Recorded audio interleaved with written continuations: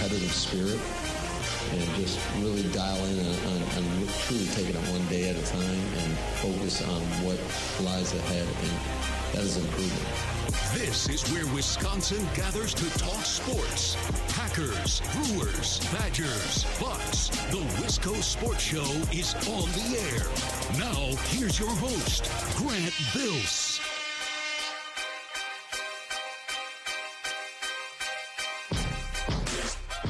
This is a big day for me. This is a big day for my sports fandom. It's a very important day on the calendar. And you might be thinking, Grant, well, why is that? There's no football on tonight. There's a little playoff baseball, but you're telling me tonight is significant? Playoff baseball? What are you, hockey? You're not into hockey. To be honest, I don't even know if there is hockey on tonight. I'm assuming there is. Season started. Hockey's on every day, like the NBA, right? Oh, no. This is a very specific, special day for me. It's a day that I look forward to all year. It's the day that Bill Simmons does his annual Over-Under podcast, where they pick over-under win totals for all the teams in the NBA. Now, I don't gamble. A couple reasons. I don't care to. I don't feel drawn to light my money on fire on betting on sports. I light my money on fire on a million other dumb things, but not on sports gambling. I also don't really care what Bill Simmons is picking. It's not the actual overs and the unders. It's the sign from above. It's this big picture sign from the universe that the NBA is back, or almost back. I can switch into NBA mode when Bill Simmons releases his Over-Under pod, which came out today with Ryan Russillo and Joe House. And for the last couple of years, I've started this nifty little tradition with myself where I get Rocky Rococo's on the night that this comes out, and I listen to it, and I eat some of those Rocky Rococo's breadsticks in my car on drive home from work, and I listen to Bill Simmons Over-Under podcast. I've always got Rocky Rococo's, and it started a couple of years ago because I was leaving work, and I was like, I don't have any food at the house. What should I get? This is on the north side of La Crosse. I haven't had Rocky Rococo's in forever. Why don't I do that? And now I do it every year because it's really the only time I ever get Rocky Rococo's, which is delicious. But on this day, it's like pretzel day with Stanley in the office. Today, it's breadstick day. It's Rocky Rococo's day. And it's Bill Simmons NBA Over-Under day. I love this day. It's a big day for me. It's the most wonderful time of the year. This is the Wisco Sports Show. My name is Grant Bills. Not going to talk much about the NBA tonight, if at all. Just having so much fun talking about the NFL and a little bit about playoff baseball. I felt more nationally into baseball this year. I've been watching other teams more, thinking about other teams. I've been interested in the league on a more national perspective, not just the Brewers. Baseball's always been a very regional sport, and it still is. But this year, I don't know what it was. Maybe it was just my viewing tendencies, although viewership in the ALCS is up. Record numbers for Astros Rangers yesterday, which is interesting because it was on in the middle of the day. It was a Monday afternoon. So maybe we'll talk about baseball a little bit between now and 6 o'clock. It's Tuesday, so Mike Clemens will join us. Clemheads, set your alarm for 5:30. That's when he'll be here. All the coordinators spoke yesterday. Stenavich, Bisaccia, Joe Barry, but he speaks every week for the most part, the defensive coordinator. So we have a lot of different voices, a lot of different comments from a lot of different perspectives. And Mike will help us sort through some of those comments. And obviously we'll look forward to the Denver game. The Packers playing on a Sunday for the first time in almost a month because they went Thursday night, Monday night, bye week. It'll be nice to actually have a Packer game this Sunday to watch. That'll be Sunday afternoon. I think it's 3:30, and I'm 90% sure that game is on CBS. 90% sure. Not that it really matters. But Mike Clemens will join us at 5:30. We'll cover all that. 608-321-1670 is the phone number to call the show if you want to do so. If you don't feel moved to call, then fine. You can always send me a tweet as well, at Wisco Grant. Send me a tweet or a DM or whatever if you want to be a part of the show. Otherwise, just kick back and enjoy. You don't feel like you have to participate if you don't want to. I want to start with Monday Night Football last night. Cowboys winning 20-17. That was a really fun Monday Night Football game. And maybe I enjoyed it just because it was a primetime game that doesn't feature the Giants. Feels like we've been seeing a lot of Daniel Jones and a lot of angry, shiny, bald-headed Brian Dable on Sunday and Monday night and Thursday Night Football so far this year. So I was just excited. I'm sure the NFC East has to be involved, of course. There has to be an NFC East team. I'm just glad it wasn't the Giants. It was fun. It was America's team, America's coach, As our friend Ebo tweeted out last night, America's Booth on the call, Joe Buck and Troy Aikman. So the Cowboys, a very entertaining team. And the Chargers, great for entertainment value as well. The Chargers are entertaining in the same way that the Vikings are entertaining. Pretty sure it's not going to go well for the Vikings. Pretty sure they're probably not going to win. Pretty sure it's all going to come crashing down for them at some point. But you know what? Gosh darn it, they're fun to watch because they're always they're always going to do something dumb. They're always going to do something stupid. They're always going to lose in some unexpected way. They're going to do something that you never saw coming. So a very entertaining matchup last night. I have a couple thoughts on this game. And both of these teams, I want to start with the Cowboys because I own a lot of stock in the Dallas Cowboys. They were my Super Bowl pick on the Bill Michaels show. I think Bill took the Niners and the Ravens. I had the Chiefs and the Cowboys. I'm just done picking against the Chiefs. And I feel like one of these years, the Cowboys have got to get it done. They're at least going to get back to the championship round, right? It's been 30 years, and it's been 30 years for the Niners, too. Let's not act like these two teams have not been irrelevant from a postseason or at least a Super Bowl perspective for 30 years. These teams have gone a long time without winning rings. It's been a long time since the glory days of these two teams back in the 90s.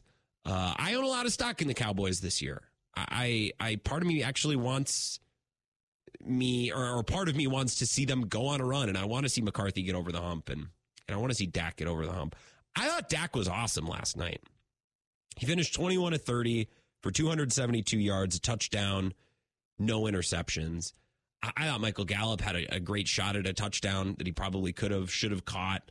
I thought Dak was really good last night. That's what peak Dak should look like. Dak at his best.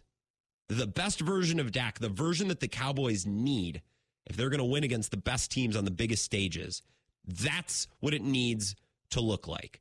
25 to 30-ish passing attempts. Nothing too crazy. Herbert was up closer to 40 pass attempts. We see a lot of quarterbacks these days getting up that far. Dak Prescott, anywhere from 25 to 30 passing attempts. That's the sweet spot. Lots of designed runs for Dak Prescott last night and mobile passing. He's not a very precise, he's not a perfect, pure pocket passer. He's actually, I think, better, a little bit off script, moving around, doing different things because he's not special. He doesn't have a crazy talented arm, which is why he was a draft pick in the fourth round. I think it was fourth round, right? So for Dak to be at his best, 25 to 30-ish attempts, designed runs, moving the pocket, and Mike McCarthy, my guy, you got to mix in some shot plays. I don't think Mike McCarthy was great last night. I think McCarthy coaches a little scared because he really trusts his defense, and he trusts Dan Quinn, and he should. But when you trust your defense, you can also play a little bit faster and a little bit looser on offense, and Mike McCarthy has gone the other way. He watched Dak Prescott throw a lot of interceptions last year, and he's like, I'm not going to allow that to happen. Well, I think a lot of Dak's interceptions last year were ricochets.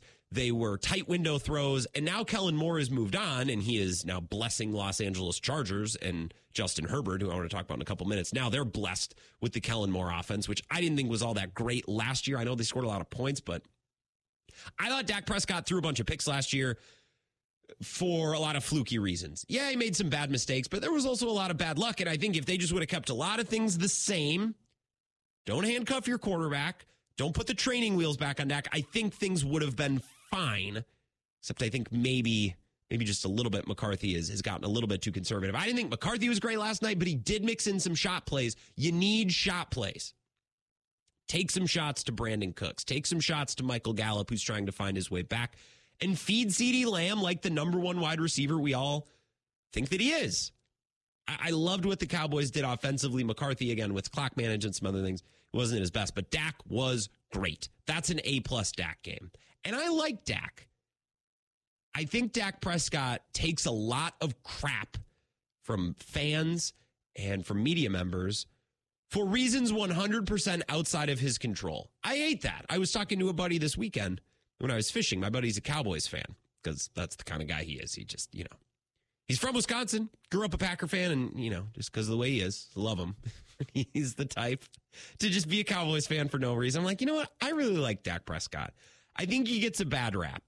He gets a bad rap because he plays for the Cowboys, which in our society is equivalent to committing second-degree murder. Why? I don't know, because the Cowboys were good 30 years ago, and I guess we're still hung up on it.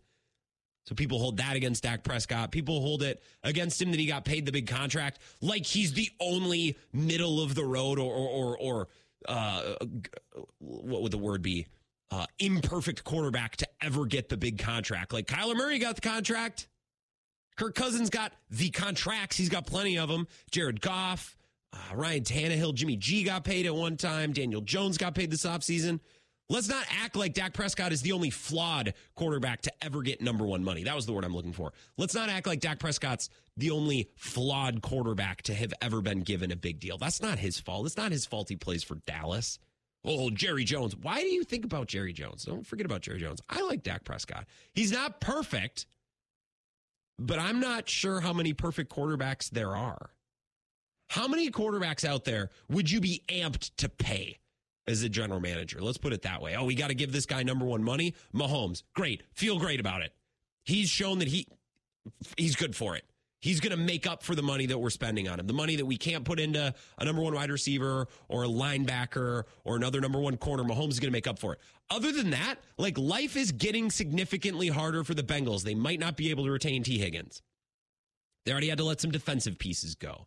The Chargers just paid Justin Herbert, and they're below 500. I want to talk about them in a second. The Ravens paid Lamar, but Lamar is imperfect. Josh Allen got paid, and I think that's worth it for the Bills. Don't get me wrong, but they are going to have issues. Mahomes is the only quarterback in the NFL. He's the only guy in this league who can make number one money, and his team is like, honestly, we're fine with it. We're still getting a discount.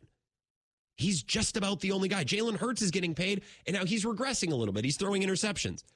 So don't hold things against Dak Prescott that are true of a vast majority of quarterbacks in football. There's a lot of competent quarterbacks. There's not a lot of exceptional quarterbacks right now. Does that make sense?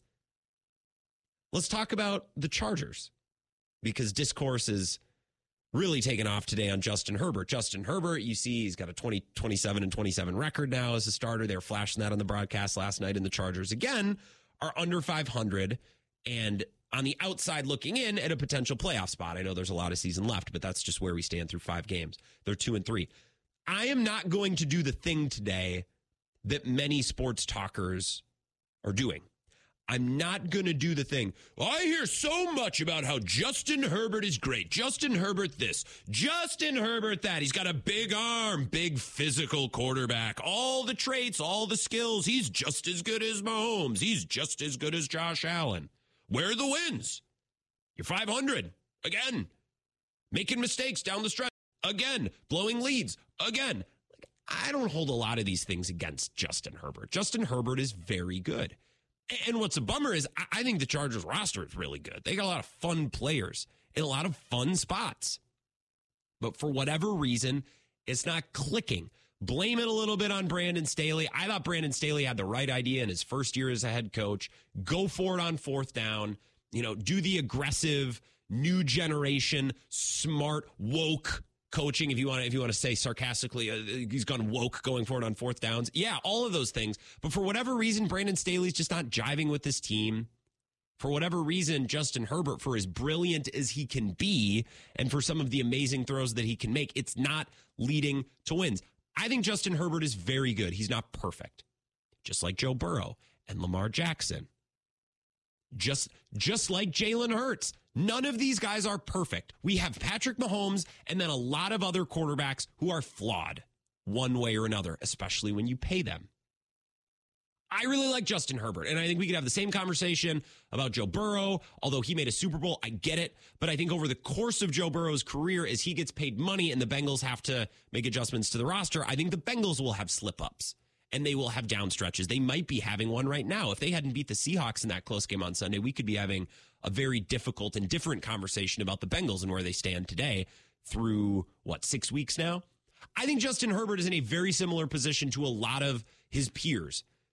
Problem is he plays for a cursed franchise, and he plays a brand of football. It's a little hero ballish. He makes some of these amazing throws, but last night in the 3rd and the 4th quarter, you saw it. These Charger games always devolve into what we saw last night. These games always turn into spread it out, draw something up in the dirt. Justin Herbert's going to drop back, evade pressure on 2nd and long and on 3rd and long, and he's going to throw missiles. And you're going to go, wow, look at that throw.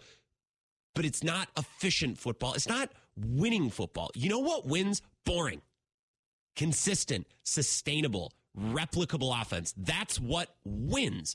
And some of these quarterbacks are so talented. Justin Herbert is so gifted as an athlete, and Lamar Jackson is so gifted as an athlete, and Aaron Rodgers, back before he lost a couple of steps, like go back and watch highlights from even 2016. I could not believe what I was seeing the other day. I was watching 2016 highlights. I'm like, this guy looks like a different quarterback than what we saw the last couple of years. Aaron Rodgers throughout the years, he's so gifted, so talented, so much zing and pep in that arm that he would want to play fast and loose, and he would want to play the style that wasn't, I think, conducive to winning at the highest level.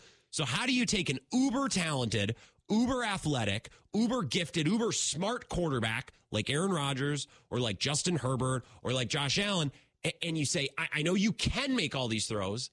I know you can make all these plays. Let's hone it in a little bit. Let's stop living in 3rd and 12. Let's stop busting up our ribs or busting up our finger because we want to play a brand of fast and loose football that gets us hurt. How do we play a winning brand of football? And I think that's such a big challenge in today's NFL, in today's league. You have these quarterbacks that are doing things that quarterbacks never used to do, and it makes for amazing highlight films. You can string some of these plays together. You're like, oh, my God. But guess what? On a random Monday night game against Dallas or on a random Sunday afternoon against Arizona or against Seattle or against New York, highlights don't win games. Sustained drives do. Execution wins games. Game management, that's what wins games. Run an offense, execute over and over again. Make game managers cool again. I've been saying this for a couple of weeks. If you could take some of these ultra-talented quarterbacks and make them play a more controlled, more consistent brand of football, they'd win a lot more often at the highest level. And I think that's a problem that Justin Herbert has. So I'm not going to drag Justin Herbert today like a lot of people are. Well, where are the wins? He's 500 career as a quarterback. I keep hearing about how great Justin Herbert is. Yeah, because he's unbelievable. He pops off the screen. But like Lamar and like Aaron Rodgers in his prime and like Patrick Mahomes at times, I know you can make all the throws. Let's hone it in a little bit. And I think that's going to be a process that Justin Herbert will have to go through. Otherwise, especially playing for the Chargers, he's going to be doomed to float right around 500, to end up on the short end of the stick in games like last night that come down to the wire, and he's not going to win a lot of playoff games. So I'm excited about Justin Herbert and the next couple of steps that he's going to take in his career because I believe that he can. I'm not going to drag him today for having the same problem that so many quarterbacks have in today's day and age in 2023 in the NFL. 608-321-1670. Going to take a break, take some calls, get into some of the things that were said by Packers coordinators this week. We can start focusing in on getting back into the routine of having Packers games on Sundays. We're looking at the Broncos 3 o'clock on Sunday. And of course, Mike Clemens going to join us before the show is over as well. It's Tuesday, so he'll join us at 5:30. Wisco Sports Show back in 3 minutes. This is the Wisco Sports Show with Grant Bills on the Wisconsin Sports Zone Radio Network.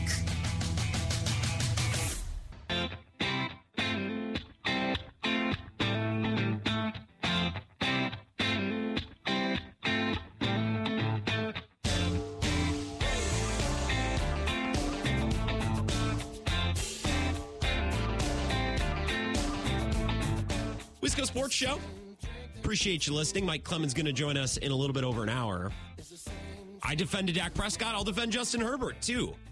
I just think there are so many flawed quarterbacks in the NFL, and we choose who to pick on for whatever reason. Now, Justin Herbert blowing that lead in the playoffs last year, being a 500 career quarterback, yeah, part of that is on him. Justin Herbert came into the league right away and was awesome, and he's kind of just stayed the same. Very Brad Davison-esque, if you will. Brad Davison's freshman year, like, holy crap, this guy's going to be awesome. And then you just never really got that much better. And he was still a very good player, but you expect a certain level of development, right? And some players, they're great when they jump into the league, and maybe that's Justin Herbert. Maybe he's never really going to change. Maybe he's never really going to adapt. But other than Mahomes, I think every quarterback in football is flawed one way or another, maybe except Burrow. I don't know, but Burrow,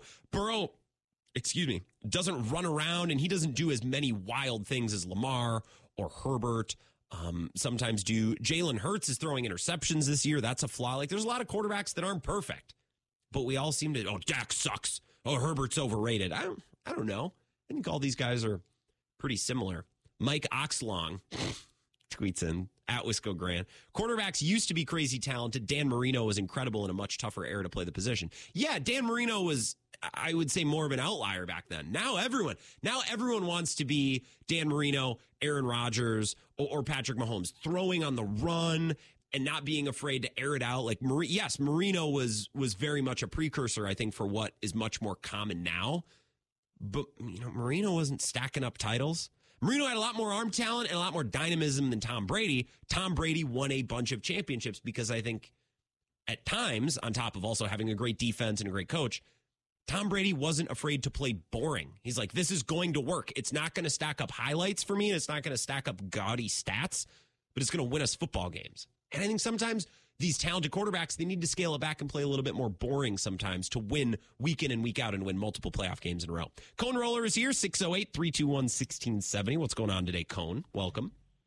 Grant, what's happened to you? Here you are defending the Cowboys. You're defending Herbert. You're defending the Philadelphia Phillies. Are you going Big J on us? Wait a minute. So I'll defend the Cowboys because I don't think the Cowboys deserve the flack that they get from us. Like, we should aim that angst at the Niners. But what do you mean defending the Phillies? My team is dead. I don't have a dog left in the fight. I'm enjoying the postseason. The Phillies are fun to watch. Well, what am I defending them from? Us Arizonans. Yeah, is there a lot of Philly slander down there in the Valley these days? What's the word on the street? I honestly don't know much about Diamondbacks fans and culture down here, which makes me believe it's non-existent. Yeah. I am going to a D-backs bar after work today to watch Game 2. So, maybe I'll chat up some of the locals and get a good feel for it. But I think your point comes down to, with new age quarterbacks, it's the age of social media. It's the age of getting all these clips out there. Everybody wants to be a Mahomes, but in reality, only one person can be a Mahomes, or two. That's Patrick and Jackson. Lamar. Yeah, I don't know where I stand on Lamar. I really like Lamar. I just think for whatever reason this offseason we all got psyched about Lamar. The Ravens are going to be so good. Lamar's going to throw for 5,000 yards, and I don't know what that was based on other than a new offensive coordinator, and they signed old OBJ. You know what I mean? Yeah, the Ravens are kind of one of those teams that just doesn't seem like they can get the skill positions right. Yeah. Nick Flowers looks like the real deal. Yeah, he looks awesome. I've had fun watching him, but some of these teams, they just, for whatever reason, like some teams, they can never get the kicker right. Like the Bears for a couple of years, they can never get the kicker right. And the Packers can never get special teams right. And the Ravens, just for whatever reason, can't get skill position guys. Some of these teams, they for whatever reason, they just have their thing, and it doesn't really make sense. Maybe that's the Ravens thing. And I think going back to last night's game, the Chargers thing is they just can't win a game. They are like allergic to winning. And that's a problem. And I think it might be an organizational problem. I think it's a head coach problem, though, first and foremost. So let me ask you this question, Cone. You are an owner of an NFL team. And let's say you owned the Chargers last year. And you go into the playoffs. You have a 27-0 lead over the Jags. And you blow the lead, you lose the game. And you believe that, it's not really Brandon Staley's fault. But guess what? You blow a 27-point lead in the playoffs, you got to cut bait with the coach. I think I would sit down with the coach and say, look, I don't want to fire you. I think you're a good coach. But this is going to hang over this team as long as you're the coach. So I'm just going to cut bait now because probably in a year or two, we're going to be doing this anyways. You know what I mean? I think sometimes after these traumatic losses, you have to cut bait with a coach, even if it's a coach that you like. Yeah, I agree with you. I think it's very similar to the whole Bud thing with Milwaukee, with the Bucks. Drastic loss, upset, 8 seed. You got to make a change. Just make a change. Yes. Need new voices, need new aura. Because I think after week 1 or 2, the Chargers head coach addressed the media and was asked the question about last year's playoff loss lingering over this season. And he said, no, absolutely not. It doesn't. But even speaking that into existence makes me believe that stink that is on the Chargers is still this season. Yeah. And another example, I think knowing what we know now, the Packers could have and maybe should have just moved off of McCarthy and Thompson after 2014. I know that was a great team, but they tried it in 15, didn't work, tried it in 16. Like, it got worse progressively every year. And looking back, they should have just cut bait after 14. It's like, look, this is an organizational or an organization shaking loss. Like, we need to switch things up and go in a different direction after this. And it never got as good as it was in 14 under Ted Thompson and McCarthy again. And I think probably the same will be true of the Chargers, even though they lost, in the wild card round. They didn't make the championship round. But I think sometimes you got to make that change after a horrible loss like that. Yeah, agreed. And, maybe it's good that we're not the ones making these decisions. Or maybe we should be. Yeah, I don't know. As an owner, but I'm a hands-off owner. I let my football people make these decisions. Do you have a read on the Diamondbacks tonight before I let you go? What do you think? They even the series up? I don't think so. I think Phillies just got too much firepower. I mean, we saw yesterday, 3 home runs in the first 2 innings for the Phillies.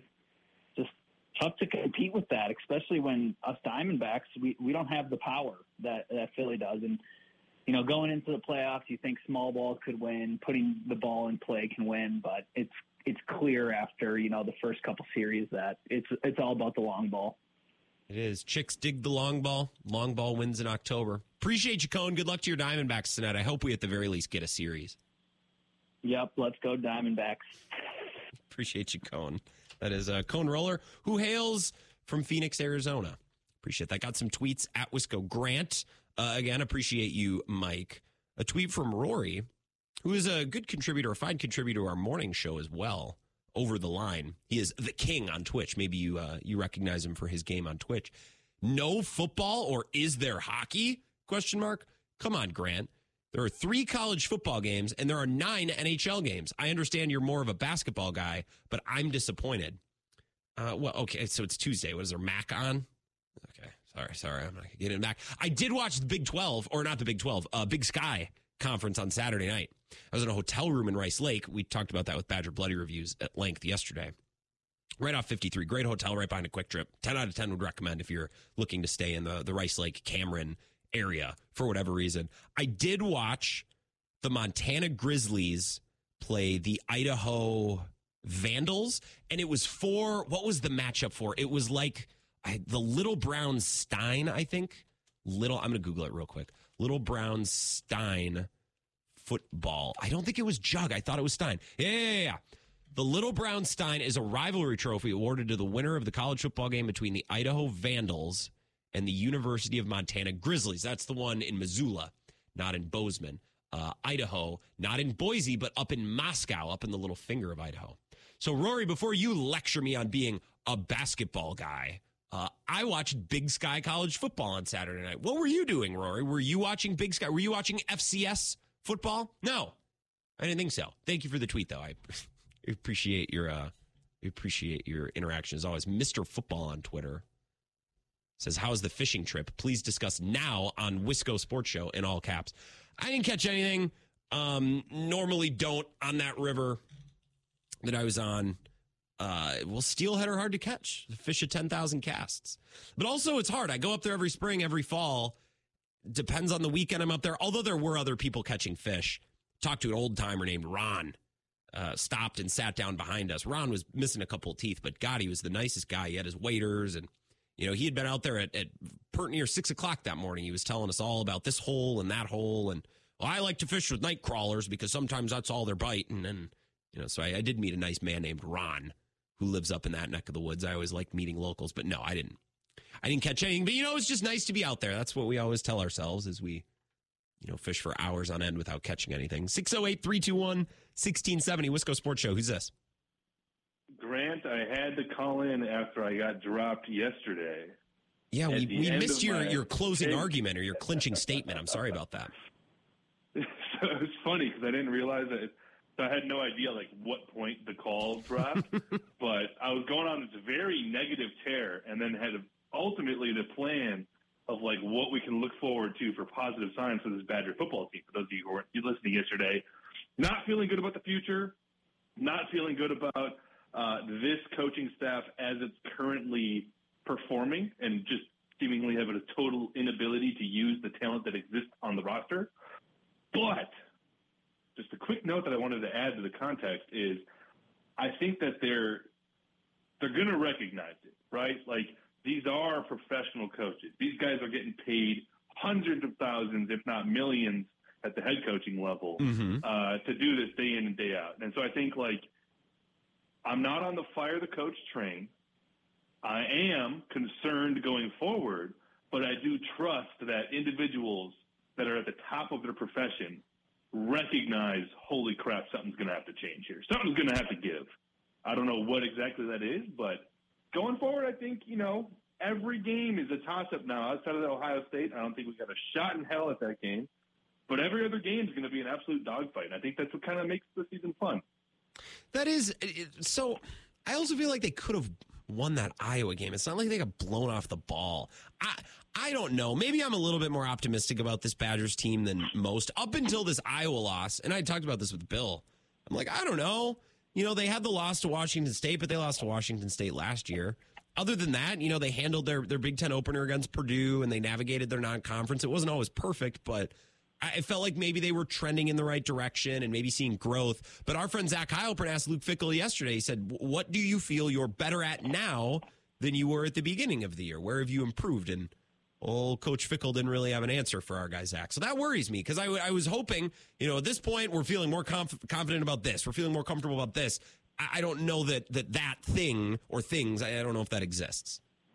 I just think, and I was one of the few going into the season that was pessimistic to start, right? But I think, like, the fun of a season like this, and at this point, it doesn't matter whether you're talking about the Packers or the Badgers, it's not an expectation that we're going to blow the doors off of anybody else on the schedule for either team. Yeah. Northwestern, for all the crap that we gave them all offseason and for how low the expectations were, those kids are still fighting.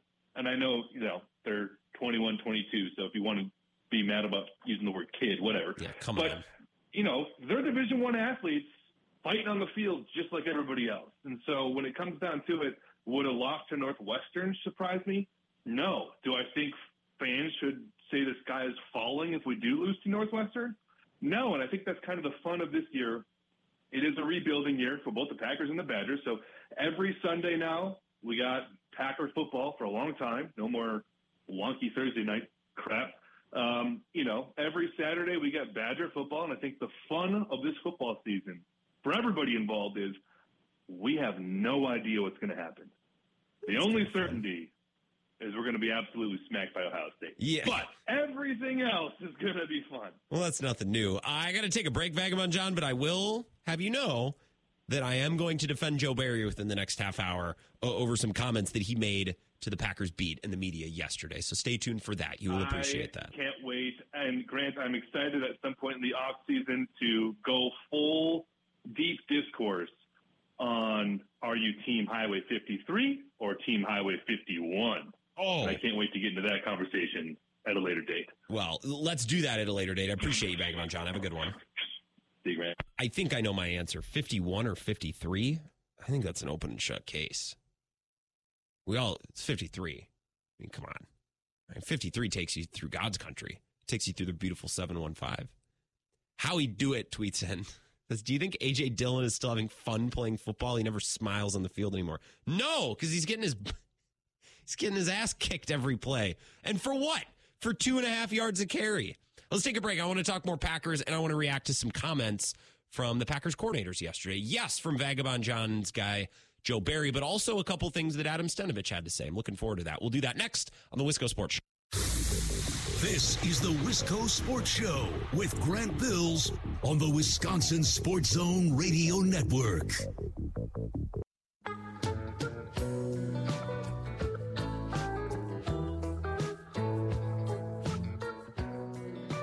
Wisco Sports Show, less than 1 hour away from getting to Mike Clemens. He's going to join us, recap what all the coordinators said yesterday. Packers made Adam Stenavich, Joe Barry, Rich Bisaccia, all available to the media. Some good questions, some interesting answers, so we'll get to that. I want to defend Joe Barry here in a minute, but first, I've got a caller patiently waiting on hold. I hate to make people wait. 608-321-1670, Wisco Sports Show. Who's this? Hey, Grant, I hope you're doing well. This is Bubba from Cranberry Country. What's up, Bubba? Bubba, I thought of you. I thought of you the other day. I drove through Warren's on 94, and I was like, I wonder what Bubba's up to today. I think they're going to fix the sign they have today. They're going to fix it today? Or what did you say? You cut out there for a second. I doubt today. They have a lift out there today. They delivered it this morning. No kidding. So you pass by the Three Bears Lodge on not a daily basis, but well enough to know what's going on at least? I pass by it about every 3 hours because I live right above it. Oh, that a boy. Oh, okay, so that a boy. You are in the loop. Well, keep us abreast of what's going on along 94. We've got a lot of highway talk, so this is pertinent to the show this week. Yeah, I will do that. I would like to shout out to my UW Lacrosse Screaming Eagle teammates who won Saturday, I think it was. Damn straight. Beat Platteville by a long, long field goal. Sole possession of the lead in the WIAC. I see Jesus. I mean, leading that conference this time of year, that's no small feat.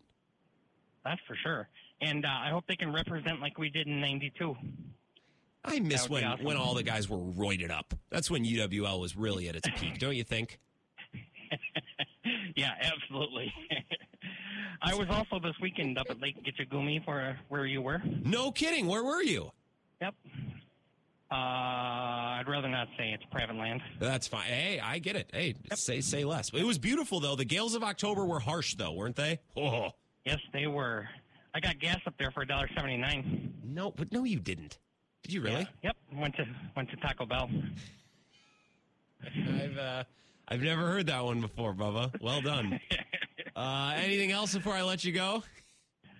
Nothing much. Just kudos to UW Screaming Eagles. Keep it going. Hell yeah. Appreciate you, Bubba. Thanks for the call. All right. Have a good one. Bubba, that man does not live in Warrens. It's not. No. I don't believe it. We get callers from a lot of weird places. I don't buy it. But hey, until I can catch him in a lie or something, I guess I'll go along with it. I want to react to the words of Joe Barry really quickly because I feel the need to defend him. Joe Barry was asked, hounded, some might even say, how Preston Smith ends up matched up on Devontae Adams, possibly the best wide receiver in football. So here's the Q&A. It's about 1:50. Listen to this exchange, and then we're going to break it down. But I want you to hear the background and all the words of Joe Barry first. That was, I wish it was that easy. I really would. We called a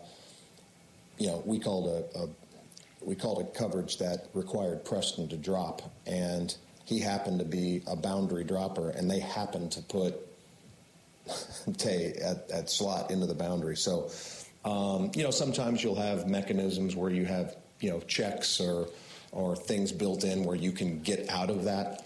We simply, just because based on the personnel we were in and the personnel that they were in, we didn't have that mechanism. And it ended up being. Why didn't you ask about the other 3 catches and the 23 yards that Tay had? You just brought up that one catch. Well, no, I was curious, not so much why Preston was on divergent. I just wonder why you got a veteran corner and a veteran lineman. And hey, let's just talk amongst yourselves at this. Switch on their own. I guess that's kind of. I wish it was that easy. In that thing, it was a. You almost have to just, if you're Preston, you almost have to just survive the down and try to keep it to as minimal as you can. But that's a poor matchup for him to be in, and that's totally on me. For us to be able to put him in that situation, we got to have a mechanism to get out of it, and we just have to have a built-in check, which we will and we can do. But based on the personnel that they were in, we never thought it would come up. So ended up being a bad play on totally on my. That was me. It was not Preston. Yeah, I guess maybe you can't say this is top secret, but why can't Rasul say to Preston, "Hey, let me"? They're both veteran guys. I guess what prevents them from? Because Preston's not a corner, and he can't go out. It'd be even worse to have him play a deep third. You wouldn't want that. So you have mechanisms that you can survive the down, and I didn't give him one. So. It was probably the worst play of the night, unfortunately. So I get Joe Barry's frustration here, okay? Joe Barry's been a punchline, and he's been a total punching bag for Packers fans, for Packers media, and the gas bags in sports talk have been beating up on this guy for years. Sports talk radio hosts, they're the absolute worst with some of the takes that they spew. So I am sympathetic to how Joe Barry probably feels, the way he feels about what people say about him and how people discuss him. Now, I don't think Joe Barry's the best defensive coordinator in football. And I don't think the defense that he runs is particularly effective. And by the way, we're seeing that league-wide. If you look at Vic Fangio-type coaches that run the system that Vic Fangio does too high, keeping a lid on the defense, they're not trending all of that well. Most elite defenses right now are not running the Vic Fangio type system. So maybe it's not a Joe Barry problem. I just don't really like the scheme. But I completely understand why Joe Barry's like, why are you hounding me right now? Our offense can't possess the ball. They can't have an extended drive. They didn't do anything against a Raiders defense that's putrid, against a coach who's a knucklehead, off an 11-day layoff in Vegas in front of a crowd that was all Packers fans in a dome. Conditions were perfect for the Packers offense to perform. They didn't. And you're going to put me under the microscope just because you think it's easy to rip Joe Barry, and you're going to get mad at me and question me and rail me in a press conference over a play that was, how many yards did Davante Adams get on that play? Was it like 10 yards? And he went for 40 yards and scored a touchdown. If that was the worst play of the game, Davante Adams getting a catch and moving the sticks on a first down, if that's the worst play of the game, you're doing pretty good. And I am sympathetic to a defensive coach because a defensive coach is kind of, in defense in general, it's the reactive side of the ball, right? You're always reacting. So you are always going to be reacting, and the defense is always wrong. And if your worst play is Preston Smith trying to contain Davante Adams and failing and having him fall forward for, 10 to 15 yards, you're doing pretty good. And they contained Davante Adams the rest of the night. And then if I was Joe Barry, I'd get especially annoyed because Bill Huber, who's a friend of the network and a really nice guy when I've connected him with Bill and brought him on the show. But what do you mean? Rasul Douglas and Preston Smith, you want Preston Smith to shift outside? You want him to play like quarters or drop back in a deep zone or play, what was the phrase that Barry used, an outer third? What kind of question is that? You want Preston Smith to then shift to outside corner and have him potentially be even farther down the field? That didn't make any sense. Joe Barry gave an explanation, a little bit of an exclamation too, on why that play happened, on what went wrong. If that's the biggest sin that Joe Barry commits on defense this month, I think we'll be okay. I understand that people mock it on social media. Social media doesn't win football games. Highlights don't win football games. Memes and funny tweets don't win football games. Joe Barry's defense was good enough to win that game the other night. More than good enough to win that game. They kept Josh Jacobs and Davante Adams in check. What else do you want? All Matt LaFleur had to do was to just keep the ball away and to keep the play away from Max Crosby. He's the one guy on defense that you had to avoid. They couldn't do it. Meanwhile, Joe Barry's shutting down probably the Raiders' two best players. And he's got to answer questions. Well, why? From Bill Huber. Well, what was preventing Preston Smith from just switching? Oh, and playing outside corner? That would be better, Bill? Yeah, I'd be frustrated if I was Joe Barry, too. Let's take one final break. We'll come back in 3 minutes, wrap up hour number 1 of the Wisco Sports Show now. This is the Wisco Sports Show with Grant Bills on the Wisconsin Sports Zone Radio Network.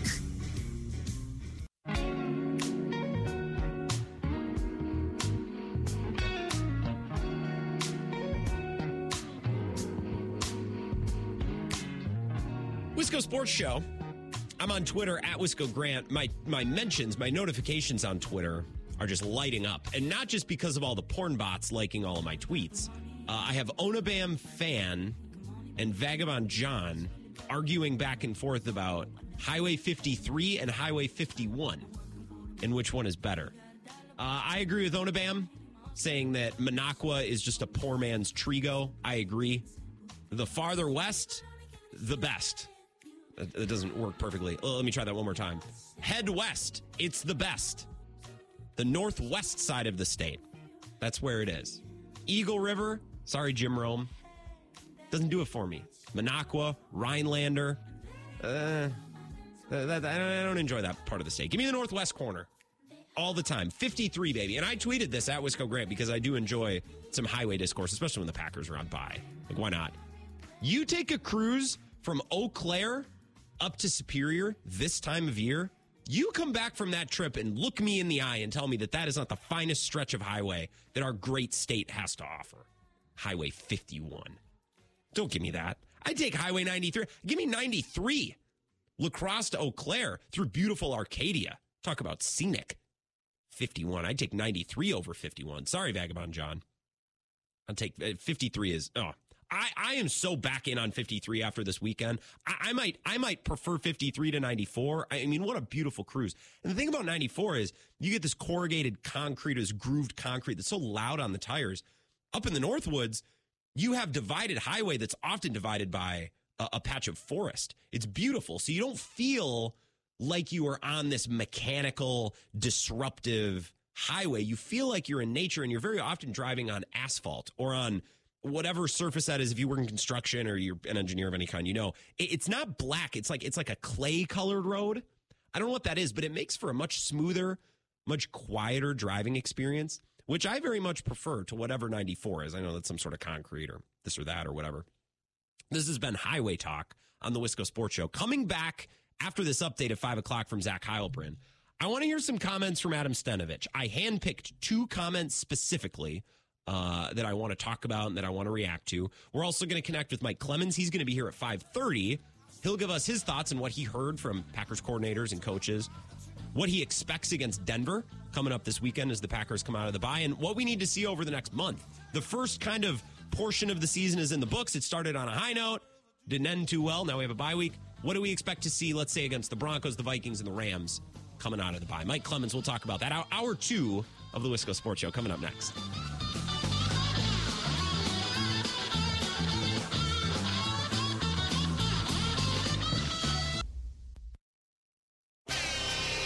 A competitive spirit, and just really dial in on truly taking it one day at a time and focus on what lies ahead, and that is improvement. This is where Wisconsin gathers to talk sports. Packers, Brewers, Badgers, Bucks. The Wisco Sports Show is on the air. Now, here's your host, Grant Bills.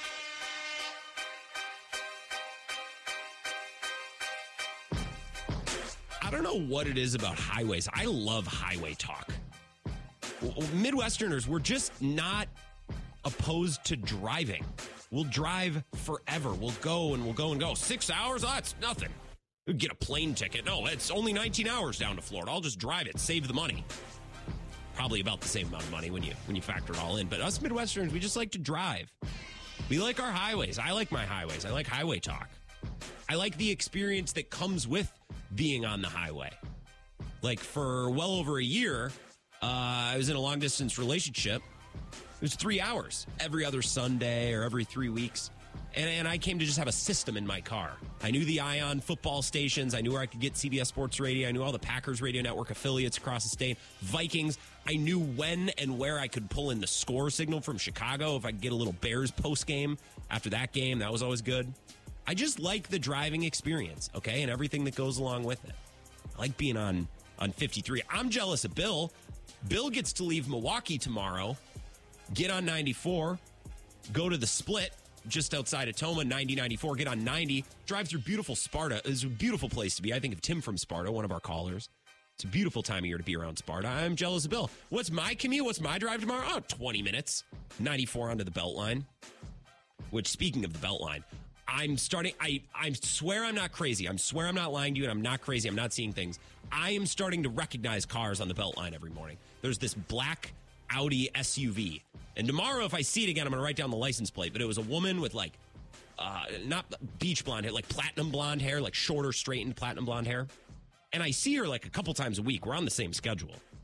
One of my commuting partners. They're on the Beltline. But Bill gets to see so much of our great state tomorrow. What do I get to see? I get to see the east side of Madison, which is beautiful. Don't get me wrong. And on Sunday, I got to travel Superior all the way back down to Madison through Eau Claire by way of Highway 53, which I think is maybe our finest highway in the state. It was such a pleasurable driving experience, I swear. I loved it. I'm a 53 guy. I'll buy all the 53 stock that you're willing to sell me. Highway 51 can take a hike. Give me 53 every day of the week. Thank you, Vagabond John, for bringing this discourse to Twitter and distracting me for the rest of the show. This is the Wisco Sports Show. Mike Clemens going to be here at 5:30 to talk Packers. Looking forward to that, as all the coordinators were made available yesterday. And that's what I want to talk about until we get to Mike. Now, Mike's going to bring us audio of Bisaccia and Joe Barry and Adam Stenavich. I like when Adam Stenavich speaks with the media, and I think the Packers beat. I think they like it, too. I think the Packers beat. They enjoy Bisaccia because he's very candid and upfront. And I think they enjoy Adam Stenavich because earlier this year, Adam Stenavich gave him a nugget about Yash Nijman. Some people rise to the level of competition in camp and others don't. And it seemed very pointed. It seemed like he was calling out his player in the media. And Matt LaFleur probably wouldn't do that. Joe Barry probably wouldn't do that. But sometimes you catch these coordinators, they're not as polished in press conference speak. So you can get them to say things. So I think the jackals were out a little bit. And I say jackals in the most endearing terms because I love the Packers beat. They bring us the coverage and they bring us the quotes and the insider perspective that we can't get on our own sitting at home or like me sitting in this radio studio. So I say jackals in the best way. Jackals circling Adam Stenavich, trying to get him to cough up some interesting information. A couple of Adam Stenavich comments, and I wanted to play you. I heard we listened to the whole press conference on the Bill Michaels show earlier today, and I circled a couple of things that I wanted to come back to tonight because we don't have time to listen to the whole thing. It's only a 2-hour show. He was asked about the screen game and the Packers' struggles trying to run screens and executing screens. And I thought that was an interesting question. It was Tom Silverstein that asked it. Journal Sentinel, Spoon, longtime Packers, highly regarded, revered even, award-winning Packers beat writer. Says, why is the screen game such a struggle? It seems like they're trying to set up screens on second and long and they can't get it blocked, or even when they can get it blocked, it hasn't been working. So Adam Stenavich here talked about the screen game and why it's not working. It's only about 30 seconds. Take a listen to this. There's a few things. Screens, they're kind of hit and miss. It's not like, you throw it and it's a bad look. Oh, crap. Like, it is what it is. But if you throw it into a right look, that's where you want to get those explosive plays. And I think right now the frustrating thing is we're throwing into some of these good looks and we're just not getting the explosive plays that we normally had.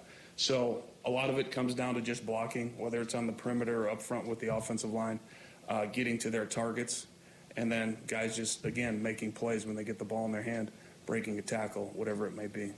So I heard, in polite terms, A.J. Dillon ain't seeing it. He's not seeing it. He's not seeing the blocks in front of him. He's not seeing the path. He's not seeing the play. And he's not seeing the route that he's supposed to take, the route that the play is designed for him to take. Now, he does also shout out his offensive line. He says, well, it's a matter of blocking, too. You got to get it blocked. But there have been instances this year where a screen has been blocked well and things have set up and the way is paved for A.J. Dillon. And then he gets like 4 yards. I'm like, huh? We got to get more on that. I think there was a play in the Bears game. And I'd have to go back and I'd have to watch the All-22 to find it.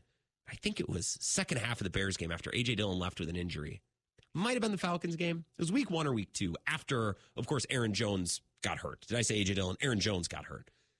And they had this great screen to the right side, so the far side of the screen, because if I remember correctly, they were driving right to left as we watched it on TV, and the play was probably just off the right side tight end towards the slot. And it was blocked great, and it looked great.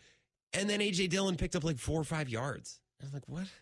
You got to get more on that. And I don't think it's just a matter of speed and explosivity. Remember Eddie Lacy?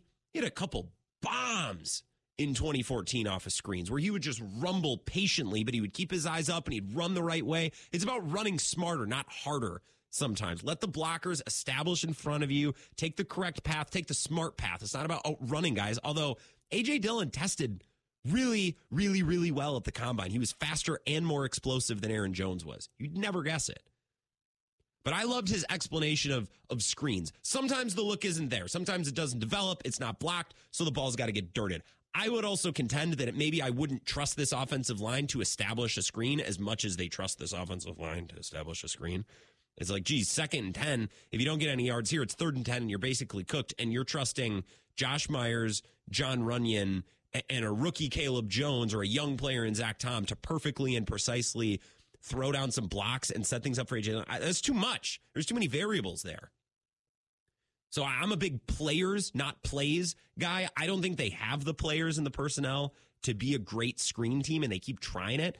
But when it's set up and when it's blocked well, A.J. Dillon hasn't turned it into anything. And I loved what he said. When it's blocked well and when it works out, you got to turn it into an explosive play, and the Packers haven't. It's like, ooh, great play, 6 yards. It's like, no, that play could have gone for 60 if the back or the pass catcher or the player with the ball had any sort of dynamism and it had any sort of vision.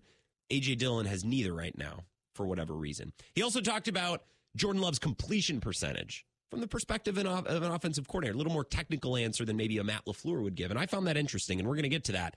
But first, let's take a call. 608-321-1670. Wisco Sports Show. Who's this? Southside Scott. Southside Scott. It has been a minute, Scott. What's going on?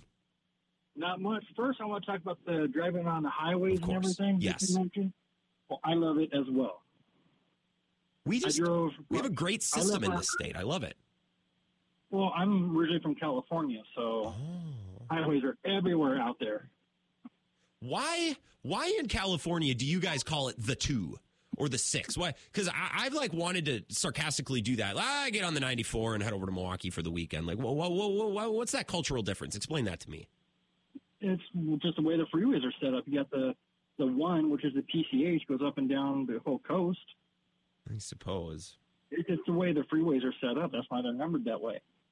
Get on the 2. They had an SNL skit about that. That was Bill Hader and Fred Armisen. What are you doing here? Get on the 2, go back to Mulholland. They just have a way of talking about roads out there that I like. Yeah. I wish we would do it here. I'm going to get on the 53, go up to Eau Claire for the weekend, But other than that, of course, the Packers are playing the Broncos, so I had to call. Oh, yeah, you're a Broncos. Yeah, that's right. You're a Broncos fan. We have a Jags fan. You're the Broncos fan. Dean in lacrosse is the Vikings fan, the lawyer and the Vikings fan. You're the Broncos fan. How dead is Broncos fandom right now? You guys have a ton of money in your quarterback and your coach, and both seem to stink. Everybody wants their head on a spike right now. But you can't. You can't put Sean Payton's head on a spike, can you? He's there for a while at the very least. There's too much money involved, even with Wilson. It's just too much money. Even if we drop him, that's too much of a dead hit. We have no choice but to keep Wilson around. So what do they do? Because if this is the version of Russell Wilson that you're getting, you got to find a way to make do with that at least for the rest of the year. I mean, maybe they figure out something with the money, but he's played better this year than he did last year. The record doesn't show it, but he has statistically. I don't know what they do, but they got hundreds of millions of dollars tied up in a coach and a quarterback, and neither one is doing a good job. Well, where they messed up was rehiring Vince Joseph after he was fired from the Broncos. Why can't Sean Payton get his defensive coordinator right? Some coaches, like Kyle Shanahan, has hit a home run on every DC he's hired. The Packers can't get one right. Sean Payton, until he got Dennis Allen in New Orleans, he couldn't do anything defensively. Their defense sucked. Yeah, so it's frustrating. Maybe we'll get a second win this weekend, maybe not. All right. Well, I hope that you don't for the sake of my team. There is a case if the Packers lose the Broncos this week 31-30, all right, that'll give me something. That'll give me some positivity about the offense. And then, of course, we'll be back to ripping Joe Barry, but at least it's something different. It's a competitive game then. Yeah. Defense would suck if it's a 31-30 game, but we'd both take it for the entertainment value, though. I think both of our fan bases after what we've been going through. Yeah, I just want to see a good game. That's all I want to see. I just want for everybody to have fun. Is that too much to ask, Southside Scott? Probably. Yeah. You're like, hey, I'm a Broncos fan. Yeah, it's too much to ask. I'm a Broncos fan and a Rockies fan. Come on. Oh, man. At least you got Chris Bryant, At least we got the Nuggets who won the championship. Oh, yeah, that's right. Yeah, I feel like Denver doesn't get enough credit for that. Denver as a sports town doesn't get thought of Denver's got to be happy they got the Nuggets. I'm a major basketball fan, huge NBA guy, and I forget about that. And we did, the Avs did win the Stanley Cup a couple, 2 or 3 years ago. That's right. The Broncos are just so bad. And the NFL, football is king, Scott. It is. Yeah. I don't always like it, but it is. Yeah. Well, I appreciate the call. Good luck to your team, and maybe we'll talk again soon. Maybe we'll have to talk next week about what happened. Yeah, I'll give you a call. Appreciate it, Scott. Have a good one. All right, later.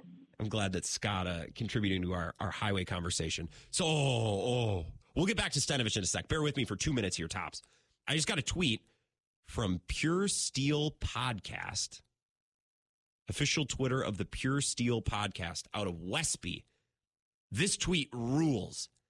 It says County Road P from Coon Valley through Westby to the Kickapoo Valley is the best highway, and it's not even close, pal. W. Massive W. Okay, I don't know if you're familiar with this Pure Steel Podcast, whoever's tweeting. So I lived in La Crosse for 6 or 7 years. 6, 7 years.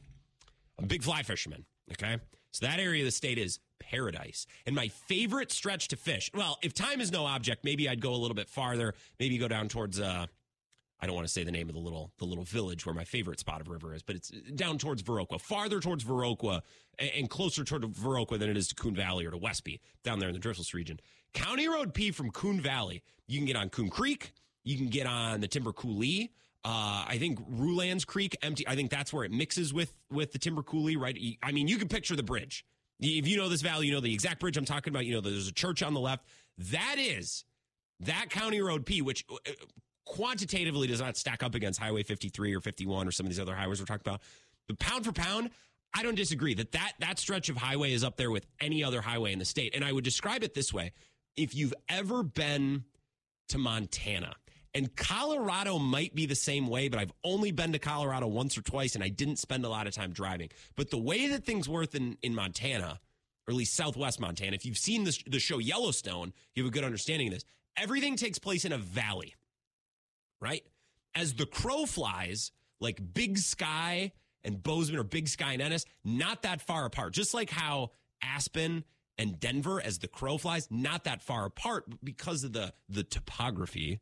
Here's your $2 word. Because of the way the mountains lie and the way they've built the roads in these valleys, you need to go around. And everything kind of takes place within the valley. And out in Montana, at least where I like to go fly fish, you have Paradise Valley, which is right outside Livingston.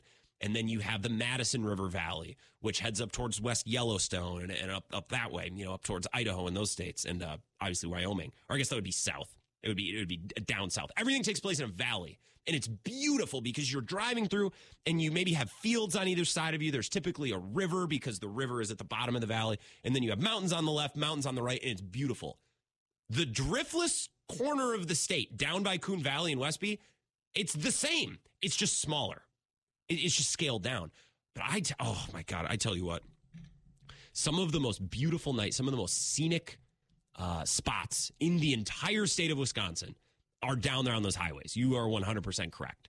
When you're driving next to it, you got the Timber Coulee on your right, long green grass. It's July or it's late June, so the days are long. It's 8 o'clock, but the sun is still out, and you look and you have the old Norwegian style architecture, the little houses built into the hillsides and the little farms. Oh God, taking me back. Thank you for this tweet. I needed this. And I think you can stack up that stretch of road against any other stretch of road in the state. It's beautiful. If you're a fly fisherman or if you spend time down there, you know exactly what I'm talking about. And I would recommend those of you from Madison or Eau Claire or Milwaukee, we think of we think of vacation destinations in the state of Wisconsin. We think of up north, obviously. We think of Devil's Lake. The Wisconsin Dells to a lesser degree. Obviously, if you got a family, you take to water parks, but there's a lot of natural beauty around the Dells too.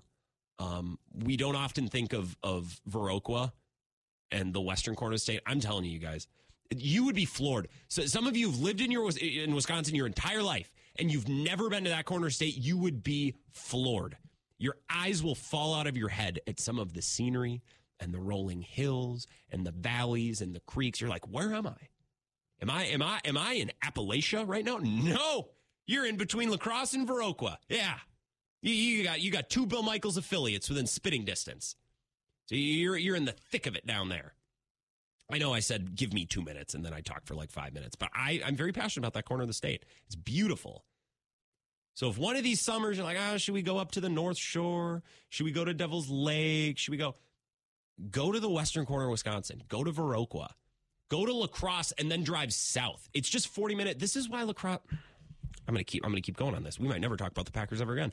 This is why La Crosse, pound for pound, you can stack it up against Madison. You can stack it up against Milwaukee. You can stack it up against Eau Claire. I love Eau Claire. It's just a little bit. See, you're up towards Eau Claire. Now you're closer to the Twin Cities, and then you kind of rearrange the calculus of the nearest big city and kind of the logistics of everything. You stack up La Crosse against any other state. I think La Crosse is the best city in the state because you are a half hour away from just about anything. Not even a half hour.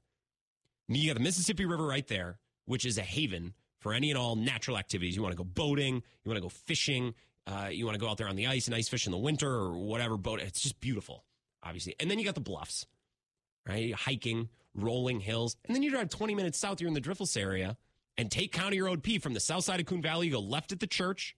Right will take you to Westby on the highway, but I would recommend going left on P and just cruising through there. It's beautiful. And it's all within 20 minutes of La Crosse. So this is not an advertisement for the Lacrosse Chamber of Commerce, but it could be. Let's take a 2-minute break, come back, and I want to get one more cut of Adam Stenavich, talk about Jordan Love for a couple minutes before we get to Mike Clemens. This is the Wisco Sports Show with Grant Bills on the Wisconsin Sports Zone Radio Network.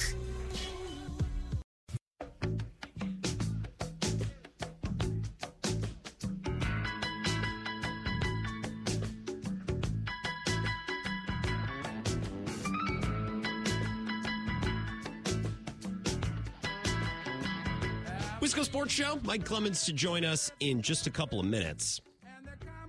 I'm behind coming back to break here because I'm tweeting. I found a picture of County Road P. I have a lot of them. I feel like I should keep looking for more. But this tweet from Pure Steel Podcast has completely derailed the show. No, you've railed the show. You put the show on the track that it was meant to be on. I just didn't know it when I wrote the show rundown earlier today. Mike Clemens set to join us, like I said. One clip that I think is very worthwhile, very interesting, and worth talking about from Adam Stenavich. Spoke to the media yesterday, and I'm sure we're going to hear more of this press conference and talk more about it when Mike Clemens joins the show.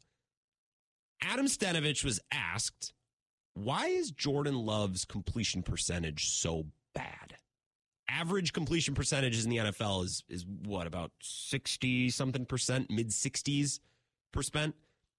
And Jordan Love is obviously beneath that. I think the last time I checked, he's 32nd in the NFL in completion percentage. Is not good, okay? Now, I'm not looking to be overly critical, but there's really no other way to stack that other than it sucks. And I wanted to make one little audio setting to this clip so it would be a little bit easier for you to hear. There you go. Here's Adam Stenavich talking about why Jordan Love's completion percentage is not very good. Well, there's a few things that go into that, but the biggest thing is, yes, we just got to help him with kind of what we're doing, making sure that we're staying efficient as an offense to allow him to get a better completion percentage. Because, you know, anytime you're in these second and long situations and things like that, where we've been in, it's not a high percentage of completions. Third and longs, we've had way too many third and longs. And again, you're not going to have a very high completion percentage. So we definitely do need to do a better job first and second down, keeping those manageable situations so we can be more efficient as an offense. I think that completion percentage kind of tells the tale of just our offense isn't very efficient right now, for sure. So I'm not here to make excuses for Jordan Love. He has not always been accurate. He's missed throws here and there. He needs to be better, right? Totally, 100%. I don't know that he's been all over the board and bad and an inaccurate catastrophe the way some people say. I think he's been close on a lot of these. Like, I think of the Saints game. He didn't complete a lot of passes against the Saints for the first couple quarters, but I don't think it's because he was off target. They were playing against good physical cornerbacks, and Jaden Reed and Romeo Doubs and some of the receivers were really struggling to go out and make plays. And then in the fourth quarter, oh my God, what happened? Jaden Reed goes and makes a play down the seam. Romeo Doubs makes a couple plays in the end zone. Oh, look at this. Right now, wide receivers are making plays, and the complete and total tenor of the game has changed. I've also been saying this since the Vegas game, since Monday night, and I hope this changes moving forward, but it was very evident against the Raiders. Matt LaFleur's got to let Jordan Love throw in neutral conditions. Right? LaFleur kept Love on a leash in Las Vegas until they were down and they were running out of time, and the Raiders knew that Jordan Love had to pass. That's when Jordan Love started throwing the ball a lot.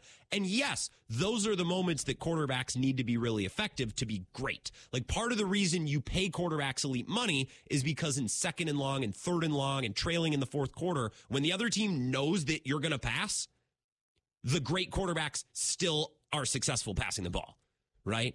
Great quarterbacks that are worth their salt and are successful in this league for a long time, those are quarterbacks that can make the throw on 3rd and 10 with the pass rush, with their ears pinned back, coming downhill, down 7, 4 minutes left in the fourth with the ball. The great quarterbacks make throws in that position. Jordan Love has not. He didn't against the Falcons. He didn't against the Raiders. Totally. But he's a rookie, right? I'm not looking for him to mount game-winning drives, although against the Saints, he did okay, so that's a feather in his cap. I think that's completely and totally fair, right? But as a rookie, I want to see Jordan Love passing in advantageous positions, in neutral downs and distances. This is from Zach Cruz earlier today. Completion percentages in different windows for Jordan Love. In 1st and 10, he's completing 65.8% of his passes. That's league average. That's where you would be thrilled. If Jordan Love was at 65% all the time, that'd be great. It's not going to be tops in the league, but Jordan Love was not hailed for his accuracy in college. If he can just be pretty good, the Packers will take it. 2nd and 7 plus 39%.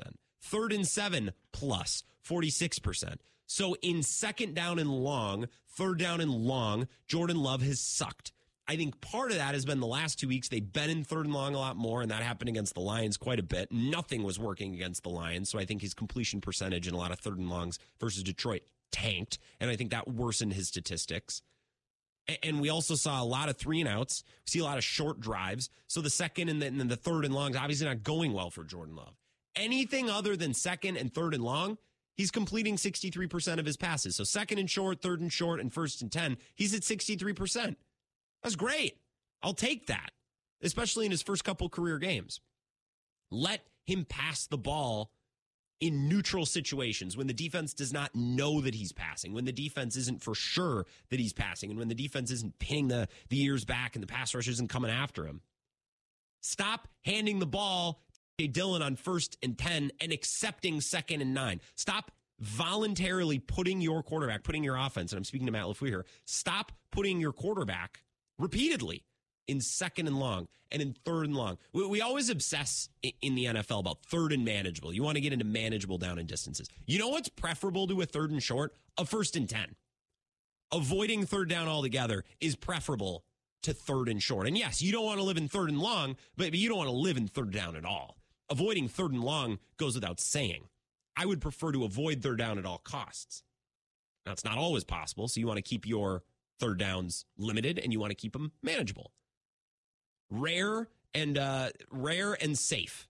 There's an analogy here that I will not draw because it feels a little inappropriate, but maybe some of you know where my mind went there. You want to keep 3rd downs infrequent, and you want to keep them manageable, right? I don't want to be living in 2nd and long and 3rd and long.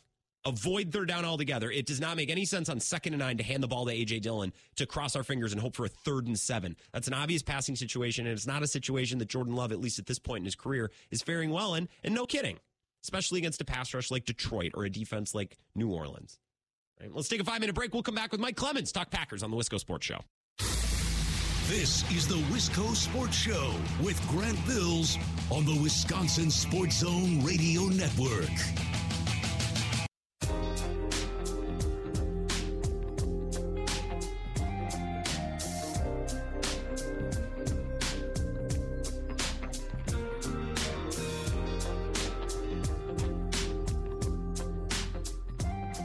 Wisco Sports Show. Appreciate you being here.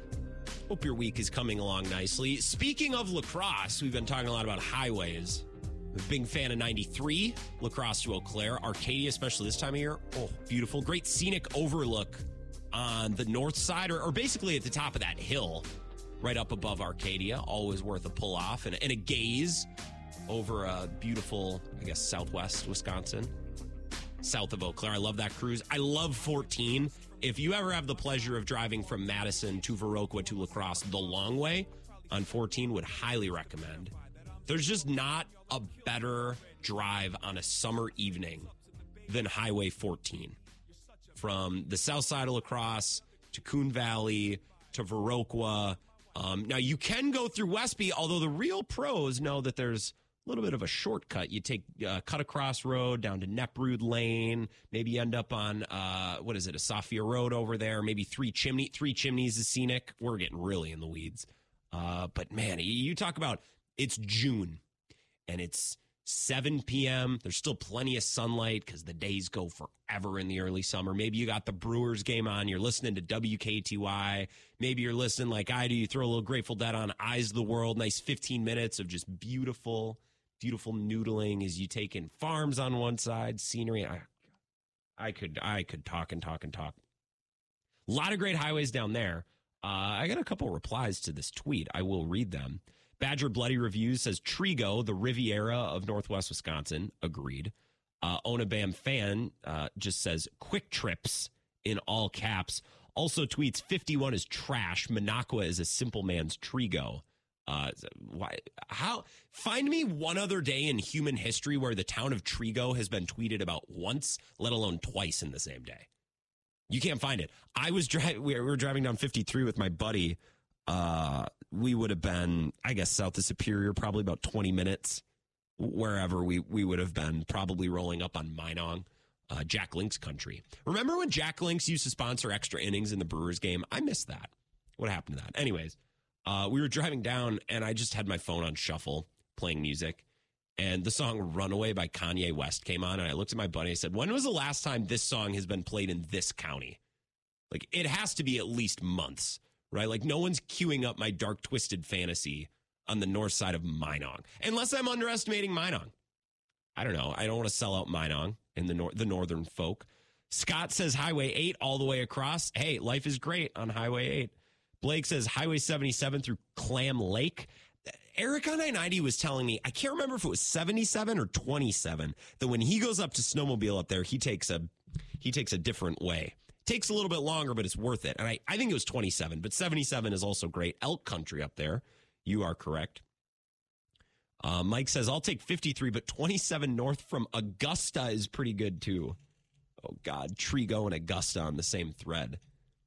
Augusta is the Beavers, correct? Mondovi is the Buffalo. Not to be confused. I always mentally confuse Augusta and Altoona. Altoona, go Rails. AJ tweets, the term hauntingly beautiful comes to mind. 53 is hauntingly beautiful. David says Highway 55 up to Three Lakes and Eagle River is pretty great also. See, I've never been that way. I need to see more of central northern Wisconsin and eastern northern Wisconsin. I do want to get up to the UP. It's been a couple summers since I've been up there. I would love to go see our friends at the Great Lakes Shipwreck Museum up in Whitefish Point. I would love to go meet, what was his name? Shoot, he came on the show last year for our commemorative Edmund Fitzgerald show. What was his name? He was the curator up there. He was such a good guest. I can picture his face. We had Rick Mixter and we had the guy from the museum, and for the life of me, I can't remember. So maybe I could tie all that into a trip together. If you have been listening for the last couple minutes, you probably put two and two together. Mike Clemens had something come up, so we might talk to Mike tomorrow, but for sure Thursday. Mike probably has some great stories about highways, probably has better stories about the Packers, which is probably what some of you are clamoring for right now. I want to play that clip of Adam Stenavich one more time about Jordan Love's completion percentage. I think this is so spot on, and this is why I think at times, especially early in the season, especially for young players, let's not get bent out of shape using classic statistics to judge guys. I'm not saying that Jordan Love has been amazing and the statistics are lying to you. I'm just saying don't get too bent out of shape about the numbers. Listen to what your eyes tell you. React to what your eyes tell you. Here's Adam Stenavich when asked about Love's completion percentage. Well, there's a few things that go into that, but the biggest thing is, yes, we just got to help him with kind of what we're doing, making sure that we're staying efficient as an offense to allow him to get a better completion percentage. Because, you know, anytime you're in these second and long situations and things like that where we've been in, it's not a high percentage of completions. Third and longs, we've had way too many third and longs. And again, you're not going to have a very high completion percentage. So we definitely do need to do a better job first and second down, keeping those manageable situations so we can be more efficient as an offense. I think that completion percentage kind of tells the tale of just our offense isn't very efficient right now for sure. No, it's not efficient at all. I want to play you a clip from the Bill Michaels show earlier yesterday. Actually, we had Wayne Larrivee on, and he did a really good job talking about the offense and its struggles. And it was so much better from Wayne than simply saying, well, the offense sucks right now. Matt LaFleur, a bonehead, which isn't something that Wayne Larrivee's going to say anyways. But he spoke specifically to an issue that the Packers have on their offense sometimes. And it's not completion percentage. It's not points. It's just simple possession. You got to possess the football. Here's Wayne Larrivee. This is from the Bill Michaels show, hour 3 yesterday, if you want to go find the full interview in the podcast. I will say this about the defense, Bill. And one thing, my one impression of the first 5 weeks of the season is that the offense needs to possess the football more. They've had 56 drives, 21 3-and-outs. That's 37.5% of the time. They're going 3 and out. They've scored on 19 of the 56 offensive possessions. That's 34%. But the defense, 55 drives, allowing 11 touchdowns, 20% touchdowns, allowing scoring of 43.6% of the drives. They forced 14 3-and-outs. That's 25%. The key is here, long drives. The Packers offense has only had 7 drives this year of 10-plus plays. The defense has given up 11 drives of 10-plus plays. So that's 20% of the time. The problem they're having is that when the defense is on the field for an extended period of time and they finally get off the field, the offense, unfortunately, some of those 3-and-outs I talked about a second ago are coming after that, and that's where you get worn down defensively. I think that's a big part of it.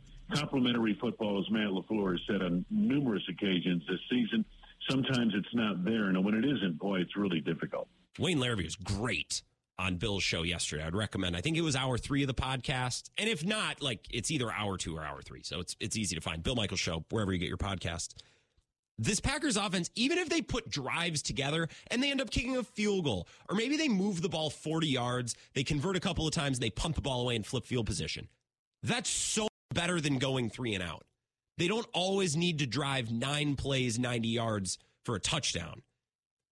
But just having some success, it's like in basketball, just seeing the ball go through the hoop, right? Sometimes a free throw for a shooter is way more important than the 1 point that they get. It's about having a chance to see the ball go through the hoop to kind of center yourself. The Packers have so many of these drives that are just a throwaway.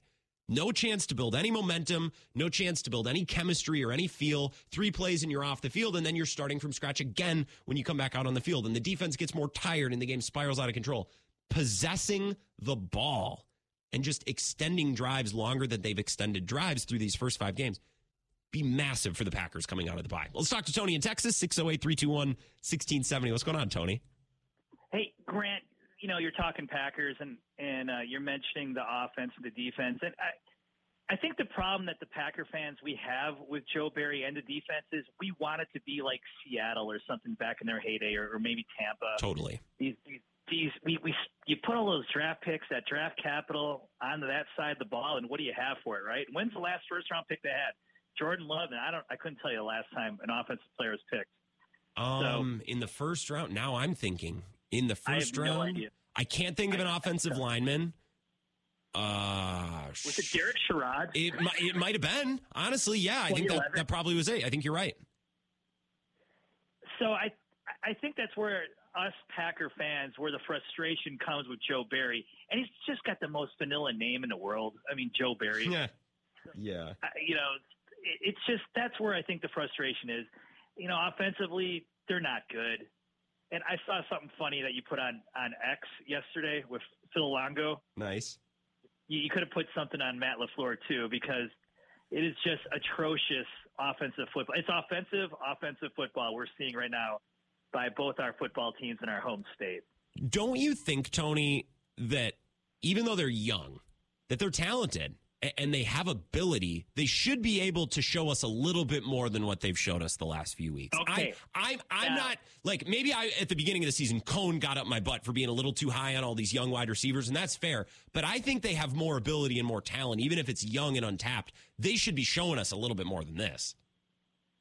I mean, they're better than those Jamon Moore picks and MVS and all these other clowns. St. Brown, they were drafted. Remember that? Those guys were what? 3rd, 4th, 5th, 6th round picks. I mean, Dobbs is a 4th round pick. We all like it, but Watson's a 2nd. Jaden Reed's a 2nd. Luke Musgrave is a 2nd as well, right? So there's more stock put into these guys. More value picks, Yes. or higher picks. You're right. But being at the game, sitting on the upper deck next to David Gruber, I did notice that the receivers were not getting open. There was not a lot for Jordan Love to pass to. That's something I like about sitting in the upper level at a game, is you can see who's open, what's the routes, what's the concepts going on here. All 22, yeah.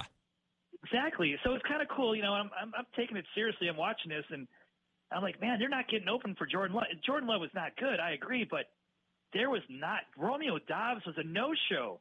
He was horrible that game. So I'm with you. There's a big upside. But, right now that offense is struggling. Hey, really quick on a couple of comments I got to make really quick on this stuff.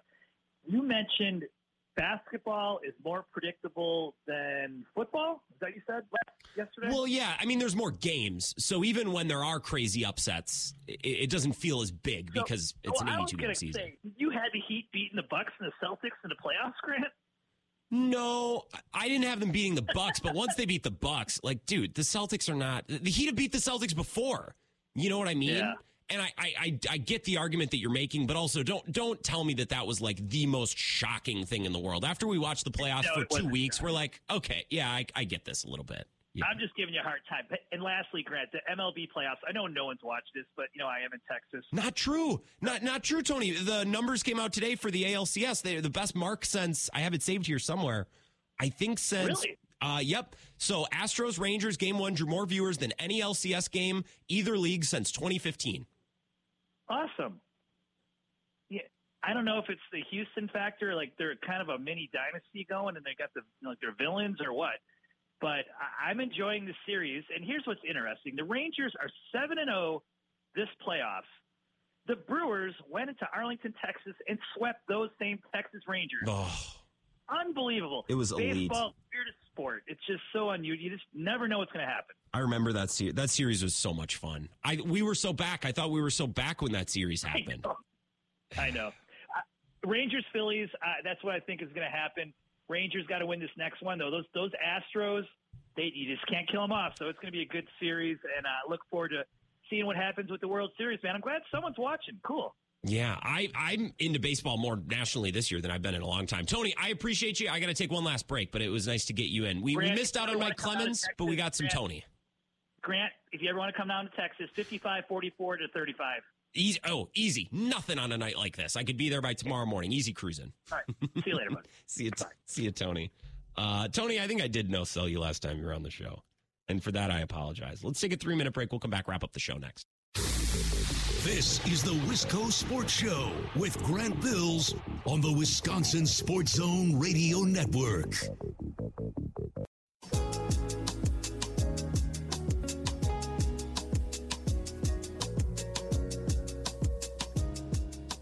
Wisco Sports Show. Appreciate you listening tonight. We'll get Mike Clemens later on this week. He got something come up, so we had to reschedule. No big deal. We just talked about highways for a half hour instead. Whoops. How did the show get off the rails like that? I don't know. Oh, yeah, it was 100% my fault. Yeah, Tony in Texas was not wrong. I guess I don't want to say that he was wrong, but, he brought up viewership. Let's just put it that way. Tony in Texas brought up viewership for Astros Rangers. Best number that it's pulled in any LCS game since 2015. I don't know if it's the new rule changes this year. I don't know if it's the balanced schedule. I think it's a combination of the new rules, the balanced schedule, and the fact that there are just different teams involved, like the Orioles are involved, the Diamondbacks are in the postseason, the Mariners, Ohtani was big this year. There were just more good storylines than normal, I think, this year. Baseball nationally was back this year in a way that it hadn't been in a while. Darnell is in Madison. Darnell the chum. Sorry to make you wait, Darnell. I want to get you in before the end of the show. What's going on? No worries, Grant. What are you thinking?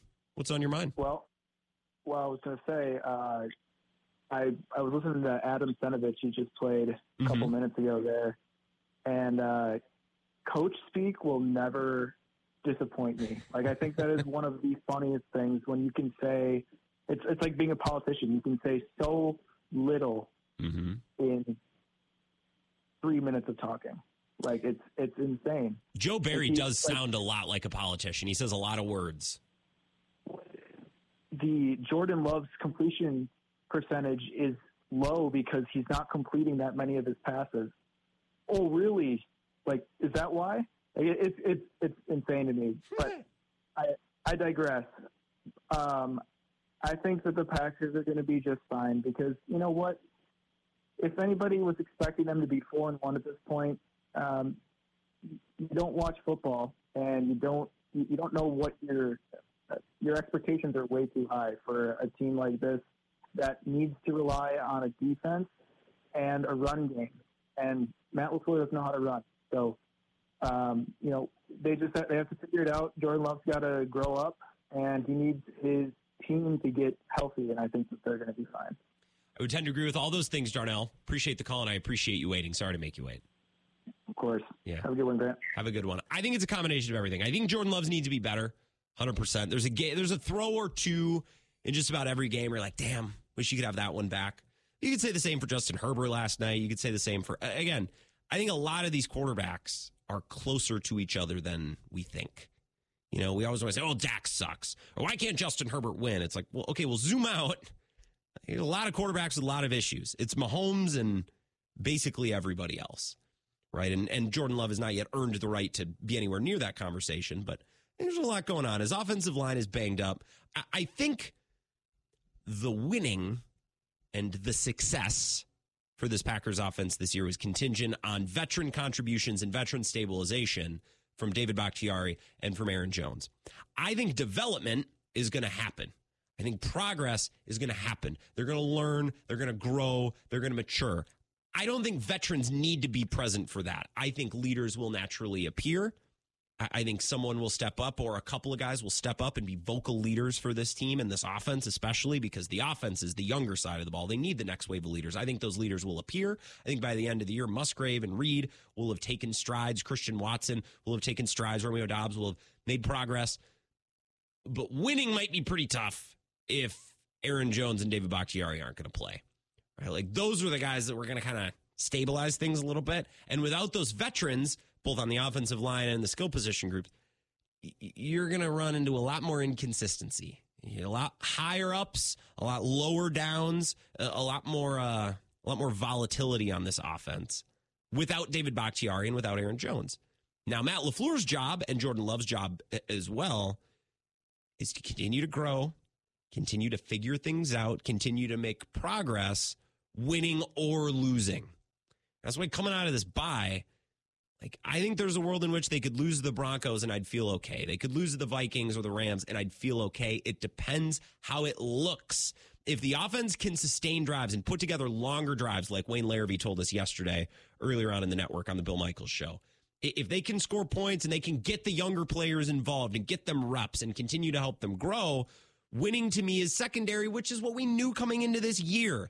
And like we thought, a lot of Packers fans have forgotten about that. The Packers are 2-3 through 5 games, and people are jumping off the Matt LaFleur bandwagon completely, which is nuts. We knew this was going to happen. So let's zoom out. Stop worrying so much about stats. Stop worrying so much about wins and losses. What does it look like on the screen? Now, Monday night against the Raiders, it didn't look good. Didn't look good against the Lions. If it looks good coming out of the bye, the wins and the losses, to me, they're secondary, especially if Aaron Jones and Bakhtiari aren't going to play. Talk to you tomorrow at 4. Have a great rest of your night.